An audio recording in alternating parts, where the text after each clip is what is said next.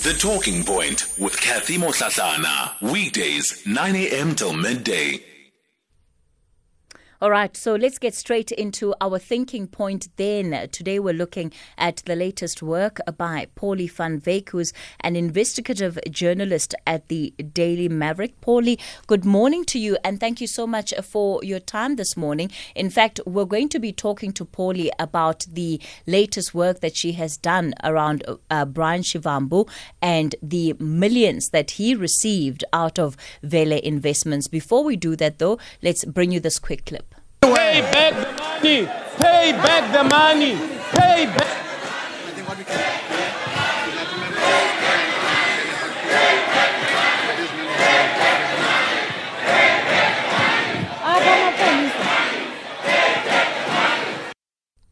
All right, so it certainly looks like it's going to be Brian Shivambu, who is the brother of Floyd Shivambu's turn to pay back the money. Pauli van Wyk is with the Daily Maverick. Pauli, good morning to you.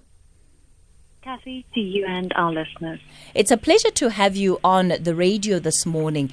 Firstly, let's begin, I suppose, at a very basic level so that we can understand your reporting around the story and the different money flows here.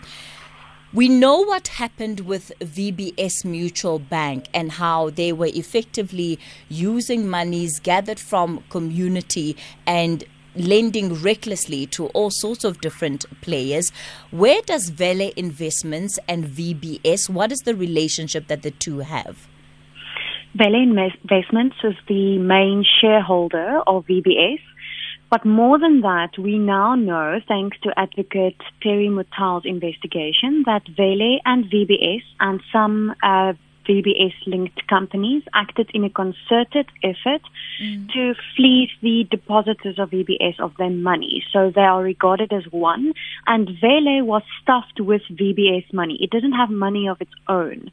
So that's why we know that any money that's in Vele is actually VBS depositors' money. All right. So effectively, the link between Vele Investments, VBS, and any other entities that have been connected to these companies were getting money from the same place, as you have been saying, and they were using VBS monies to prop up these organizations and to give them more value than what they actually were worth. Absolutely, that's a good summary. And we must remember that the depositors, the money that we're speaking of, is actually the trust funds looking after widows and orphans of miners in the northern part of our country, stokvels, and really people especially in the Venda region who had their life savings deposited at VBS Mutual Bank. Let's talk about the relationship then between Brian Shivambu and Vele Investments. What was the relationship there? There is actually no relationship other than money just flowing for no reason to him, and we'll dive into that soon. But what we heard from Brian Shivambu in 2018, now we know it's not true. So Shivambu said back then that he was doing consulting work for Vele and that it was relating to especially mining interests that Vele was supposedly involved in. We know that is a lie because he signed an acknowledgement of debt that supports all Daily Maverick investigations, saying that he had no work done. His lawyers added a confidentiality clause so that you and I and our listeners do not know of this. And in that contract, he said there is no underlying reason for the 4.55 million I received from Vele, and therefore I need to pay it back. Now, Kathy, that is legal speak for saying the money stumbled into my bank account and I didn't do anything to deserve it.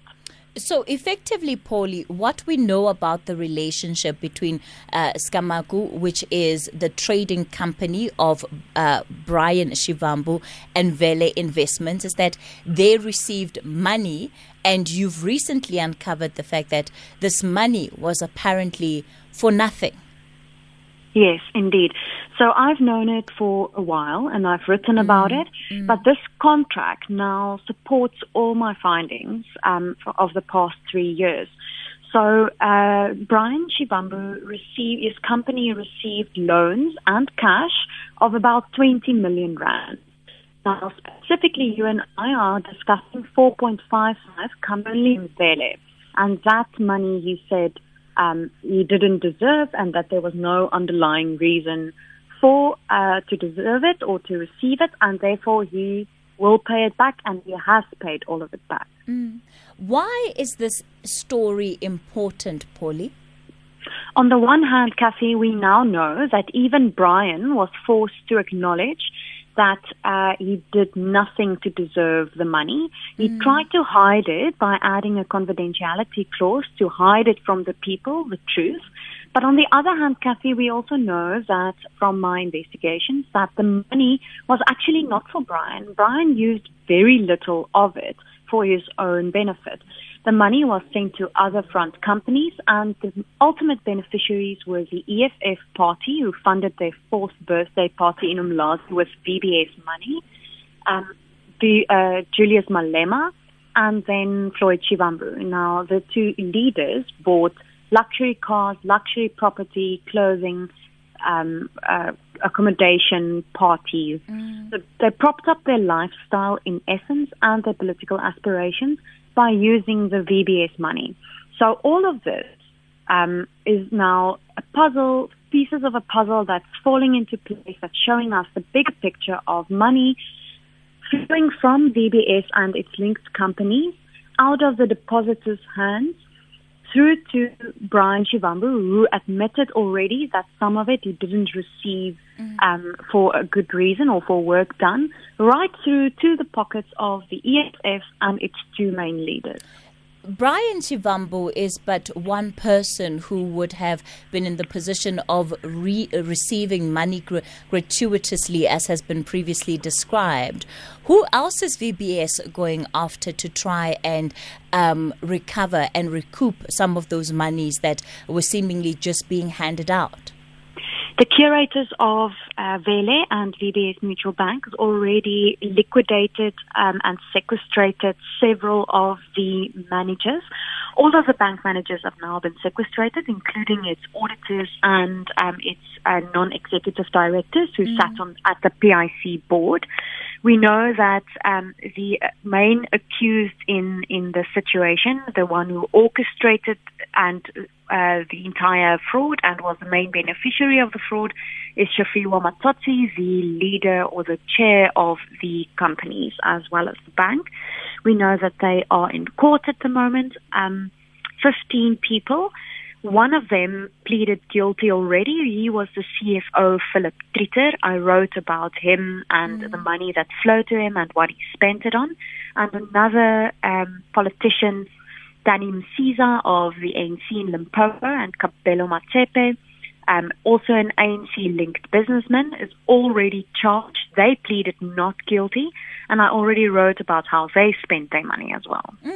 You know, Pauli, there seems to be a pattern that emerges in terms of how money flows in this country, especially where there are controversies linked to payments that are being made, whether it is illegally so, as has been in the case of VBS. Yeah, that is such an important thing to note. It seems as if politicians are used for their power and for what they can add and the shielding that they will provide, how they can influence investigations, how they can influence what the parliament looks at, and they can influence the trouble that a person will get when they steal the money. So we see that this pattern that you are noticing and focusing on, that businessmen in the private sector will initiate theft or fraud, that they will gather politicians around them and send money to them in exchange for protection. And we see then that the public is often none the wiser because of lawyers, as we are just discussing, who agree on confidentiality clauses and initiate these shielding measures to keep public scrutiny away from criminal deeds. Of course, what's also interesting to note about this particular story that you've been working on, Pauli, is that Vele Investments, when they were making these payments, the references that they were using, I understand some of them said lobbying. What were they lobbying for?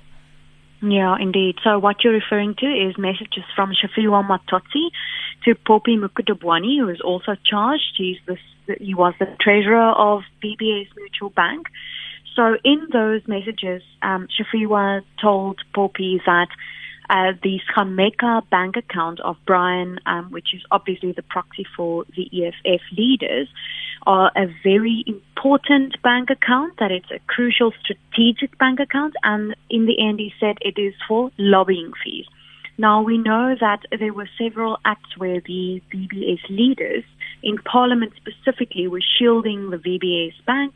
They offered the argument that the Reserve Bank and government and some private white monopoly capital interests of some sort was trying to close a black-owned bank, and that that the black bank is being targeted, and that the bank should not be investigated, and that scrutiny should not go over the bank. So these lobbying fees may also refer, obviously, to municipal lobbying fees, where in the largest scam, municipalities invested in the VBS Bank and lost all their money. Pauli van Wyk, investigative journalist at the Daily Maverick. So that's the latest with that.